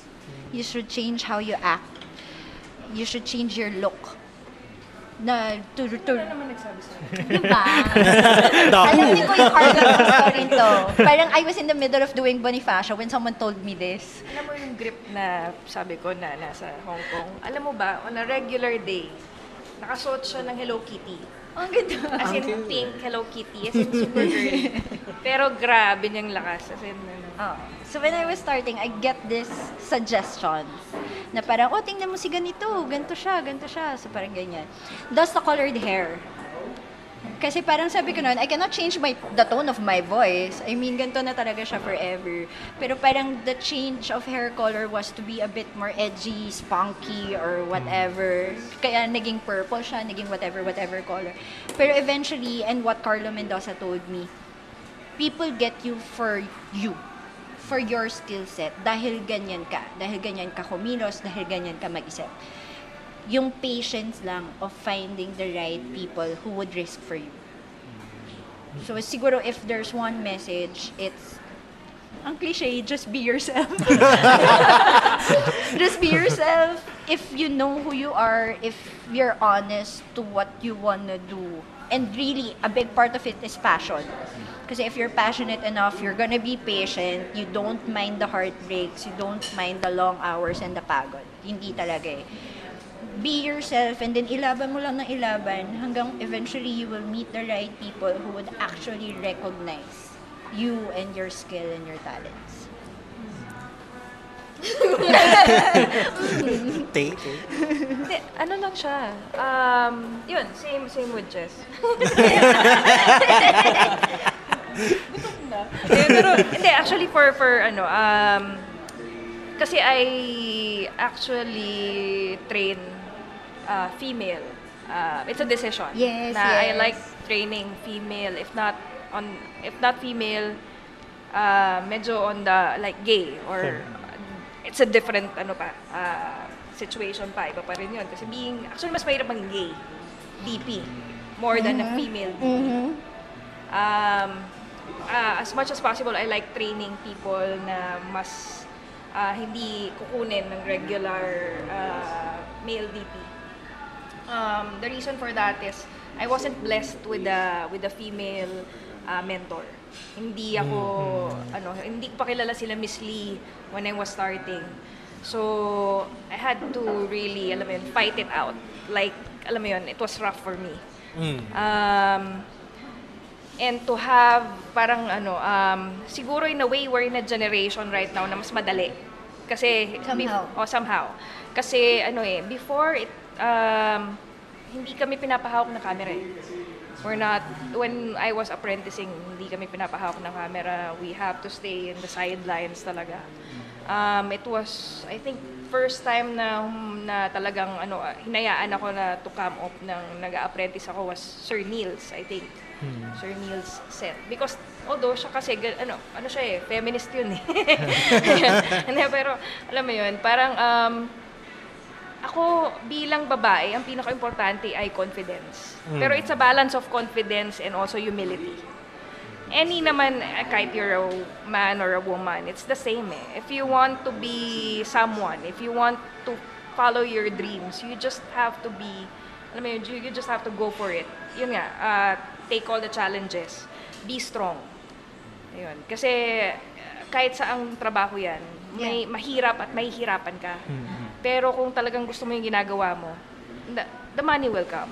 The opportunities will come. Pero you just have to be true to yourself and be, alam mo yun, be strong. Kasi kung mapanghihinaan ka ng loob, wala ka pa dun nasa simula ka pa lang nung goal mo, wala eh. Hindi talaga mangyayari. Walang mapupuntahan. So, yun. Yan. Tsaka if kaya pay it forward. Yeah. Alam mo yun, kahit when you're starting. Kasi yun, the first time I met Directe was UP. Parang pumunta ako ng lecture ni Dan Villegas. And then after tumambay sila, and then dun ko siya na-meet. And the next time we met, she was asking me if I could operate for an advocacy video. Yeah. And alam mo, it's just paying it forward if you get the chance. So it's the same. Most of my camera operators right now are women, just to give more opportunities for women to be on set. So parang kung kaya nating just to pay it forward, yun. Ganun. Actually, yung nananagawagan nga rin ako. Gusto ko ng sana mas marami shooters for documentaries. Actually, kasi konti lang eh. Kasi sobrang, ayun, Chess, kung gusto mo. Ayun. Kasi yun yung kulang sa Pilipinas. Although kasi we don't have the market for it as well. We don't have, usually it's TV eh. Pero documentary for films are not, hindi siya, walang nanonood. Yeah. Walang gumagawa din. Kung meron For man, sure. usually, yung director, siya na rin yung camera Yes, operator. yes. Yeah. Pero there's actually a market for it. There are people who are hiring director of photographies for documentaries. I'm still shooting a 4-year, 5 years documentary na whenever, usually, mga foreign, mga filmmakers din. Actually, I have a parang team of all-female documentarists na nagsushoot whenever nandito sila. And yun yung mahirap ding hanapin. Pero ang galing kasi when I work with them, they're all female, handheld, cinema verite yung shoot. And it's very empowering. Actually, siguro yung ginagawa natin just without knowing na we're actually making change. We're actually, in a way, I don't wanna say it, that's very masyadong Baka masyadong mataas. Masyadong mataas. Pero in a way, yun yung ginawa sa amin ni Miss Marisa, yun yung ginawa ni Miss Lee, yun yung ginawa ng mga unang DPs na nakikita namin. The reason why we're here also, it's because of that. We want to inspire other women to come out of their shell and and do what they love. If it's cinematography, then they should do it. Yung idea naman is to allow people to see The more visible, yung mas marami tayo, the more visible we become, the more people would see na it's possible for them. And Na also more kaya nila. opportunities will come. Na pwede rin nilang gawin ito. Okay, so let's move on to our very short next final segment. Yan. So, sorry po. Mixing lang po to. What have you watched, read, or recently? More sana watch, pero kung wala, what have you read or watched recently? So, start ako. Pag-isipan niyo na muna. Ano yun? What have What have we watched, read? Like a film, a TV series, or a Okay. book. What have you... And then, what are your thoughts about And it? what are your thoughts about it? Yeah. So, walang favorite, walang best, walang ganun? No. Kung may napanood ka lang. Kung may napanood ka lang, kunyari, ay, napanood ko to, ay, pangit. Ganun. Sabihin niyo. Pwede din. Ganun. Ako, I just came back from the Hong Kong Hong Kong. International Film Festival. And yung isa sa mga paborito kong napanood was not from that festival. Pero pinanood ko din sa sinihan. It's an Indian film called Padman. If you've watched the Oscar-winning documentary Period End of Sentence, nasa Netflix yun. Yan. It's about this guy. Kasi sa India, menstruation is considered a taboo subject. Yep. And your usual commercial sanitary pads are very expensive. So there's this one Indian guy who makes these sanitary pads. They're cheap and they parang community driven siya na grassroots. Lumabas naman siya sa Facebook. He helps women make their own pads and sell them to other women. So this is a fictionalized version of that. Na very, alam mo yun, Indian melodramas, very emotionally manipulative. May kanta din, pero there's like 3 songs. Pero yun nga, pinapakita na how hard it is to get the message across. Kasi people, the men, don't know what menstruation is. Some consider it a disease. Some don't know it exists. And for the women, sila lang and they don't want to discuss with other people. And nakikita mo yung difficulty of trying to sell that kind of product to other women. Which is, it's a very nice film. It has a few problems, pero okay lang, natuwa naman ako. Yan. Pero, Jim, have you watched anything recently we'd like to talk about? Strange Days ni Catherine Bigelow. Okay. I love Brad. I love that film also. Kasi Angela Bassett yung bida. I'm a fan of Angela Bassett. And hindi siya totally sci-fi. More on futuristic siya. Yeah. And then... Is it one of her first films? No? Parang 1990s to, no? Yeah, 1990s. Pero ang first film niya is Near Dark. Hindi ko pa napanood yung Okay. Near Dark. Near Dark. Yun. Na-amaze lang ako doon sa part na yung parang may POV and then parang naka-handheld yung... Lagi siya handheld din. So parang siguro during the 90s, parang it's parang kakaiba for me as a viewer. And then God's Own Country, kanina lang yun yung pinanood. Kanina lang. Okay, maganda siya. Yun. Maganda lang. Yun. DJ? Ako yung Manga by Kenneth Dagatan, kanina lang. Napag-usapan na yan in passing before in a previous episode na dinisect na nga ni Tristan, yung isa namin kasama na it's about the horrors of motherhood din eh. May ganong theme. Tapos... You watched it, sa iWant. cellphone? Sa laptop.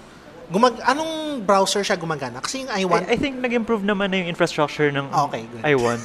Na-meet naman nila yung resource. Before talagang Before nagka-crash. sobrang nagka-crash siya. They weren't prepared for the traffic. The load. The amount of people watching. Kaya yung first panood ko ng... Pero ngayon I think medyo stable Medyo na siya. okay. Reliable na siya Kasi ngayon. first panood ko ng masa, maliit na cellphone lang. So hindi ko masyado na-appreciate yung visual atmosphere. Sige. Ako hindi ako mahilig sa horror, I admit. Pero siguro ayoko kasi nung jump scares. Kaya ako nagustuhan yung Na-appreciate mo to? Na-appreciate ko yung gusto ko yung burn yung slow pans. I remember one particular scene nung pag-uwi ng mga bata. Tapos nakita nila kung ano nangyari sa nanay nila. Tapos ang bagal nung pan. Parang Tapos ano ba nangyari? may sound kasi, di ba? Ah. So, yung ganun tension, it's maganda yung cinematography. Balik sa ganun. Thank you. Well executed. Although, syempre, may mga parang tropes pa rin. Yes. It comes with the genre naman. Ayun, Cheska, what have you watched recently? The most recent Filipino film I saw was Ulan. Ulan, okay. And I think, it's a story we've seen before, but the storytelling was so unique. Yeah. Diba? And me, as a person, I love romance, I love fantasies, I live in this bubble that happily ever exists. So, grabe yung attachment ko sa pelikula. For those who've seen it, since the moment they went to the grave, Oh, yeah. onwards, hindi na tumitigil yung luha ko. Wow. As in, it's Very pouring na lang. Ganun ka. Sumabay ka sa ulan. Oo, sumabay. Umulan And din yun yung ang sinasabi ko, hindi kasi siya dahil sa maganda siya. Mm. But the film made you feel something so strong. Yeah. na it just has to come out somehow. And parang I met Sir Neil recently, tapos parang sabi ko sa kanya, nakita mong nag-work together yung PD, yung DOP, the director, and everyone on post. As in, feeling ko, ito talaga yung they all just gelled together. Na tipong, ang ganda ng setup ng PD, so ginanahan yung DOP mo mag-ilaw, tapos ginanahan yung artista mo mag-perform, tapos ang ganda niya sa edit. Parang ganon. Yung collab na ganon, napansin ko siya, naramdaman ko siya doon. Parang, please watch it. Nasa bus pa ba? Ang magical niya for me, sobrang magical niya for me, na feeling ko best of Direct Irene so far. For me, personal preference. Tay, what have you watched recently? Kahapon, nanood ako nung Origin of Sex. Origin of Sex, yeah. Origin of Sex. Honestly, nung pumasok ako doon, hindi ko alam kung ano yung pinapasok ko. Tinignan ko lang, sabi ko, parang maganda to. Kasi it was actually, alam mo yun, ang ano nga, nahiya nga ako sa sarili ko. Kasi nung nabasa ko siya, okay, it's another, ano lang siya. Pero that's Felicity Jones, sabi ko, this must be something different. Pero I was expecting a little bit sexy yung ano. Bomba film pa. Hindi, it was pero alam mo yun, pero sabi ko, tapos feeling ko, madaming lalaki nandun. And I'm thinking the same thing. Tapos parang, sabi ko, it's a women empowerment film. Yeah. Diba? And it was really good. Well, the acting was really good. The transitioning is really good. Siguro parang nahiya ako doon sa mga katabi kong lalaki kasi iyak ako na iyak. Ganun siya. Kasi sobra siyang, it's something na I would want to make. Yeah. Yung mga ganong kind of stories na talagang mas, it's about struggling as a lawyer na from Harvard na walang mga babaeng nag-aaral doon. Yeah, initially parang tatlo lang yata sila doon. Yes, so parang ang inaano is parang meron nga silang parang table dinner na parang okay, talk about being why do you parang bakit hindi ka nag-lawyer? Bakit ka nandito sa Harvard? Yeah. And kung what made you special, knowing that a man could actually be better. Could take your place. Could take your yeah, place. there's a scene like that. There's a scene like that. Na parang sobra siyang powerful. Na parang ang galing kasi there's a complete parang tinakal niya yung life story ni Ruth Bader Ginsburg.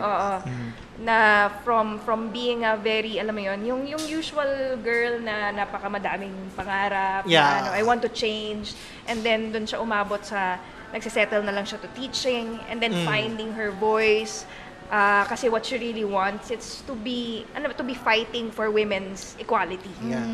So it's a very good film for me. Yeah. Most especially because it's something that's close to my heart. Yeah. Nung nakita ko nung sa end of film, naglakad yung totoong Ruth Bader. Naiyak na ako doon. Hindi ko alam, hiya na ako. Bakit ito, iyak ako.